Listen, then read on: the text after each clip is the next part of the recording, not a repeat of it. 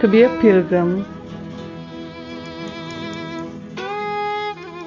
This is Cameron from New Zealand, age 35. Earlier this year, in 2018, I led a group of young adults on an unusual pilgrimage.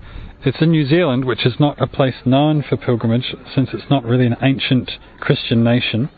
But the faith was brought to New Zealand, the Catholic faith that is, in 1838 by French missionaries. They were Marist priests, and they were led by Bishop Pompallier.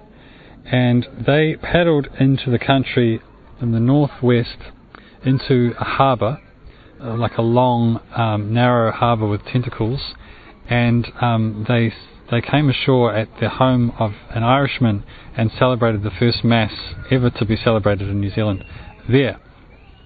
And so I led a pilgrimage from that harbour, and we paddled for 2 days in kayaks, 15 of us paddling 12 kilometres on day one, and we stopped at the resting place of Bishop Pompallier, and then another 20 kilometres on day two, and then we walked 3 days. We walked east to the other side of the country where the Treaty of Waitangi was signed. That was the treaty that really formed the nation of New Zealand, and an agreement between the English Crown and the chiefs, the Maori chiefs of New Zealand.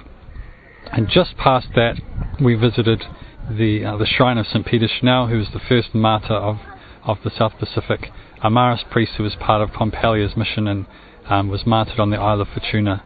And his finger bone is there in that church, and that was the final destination of our pilgrimage. So trying to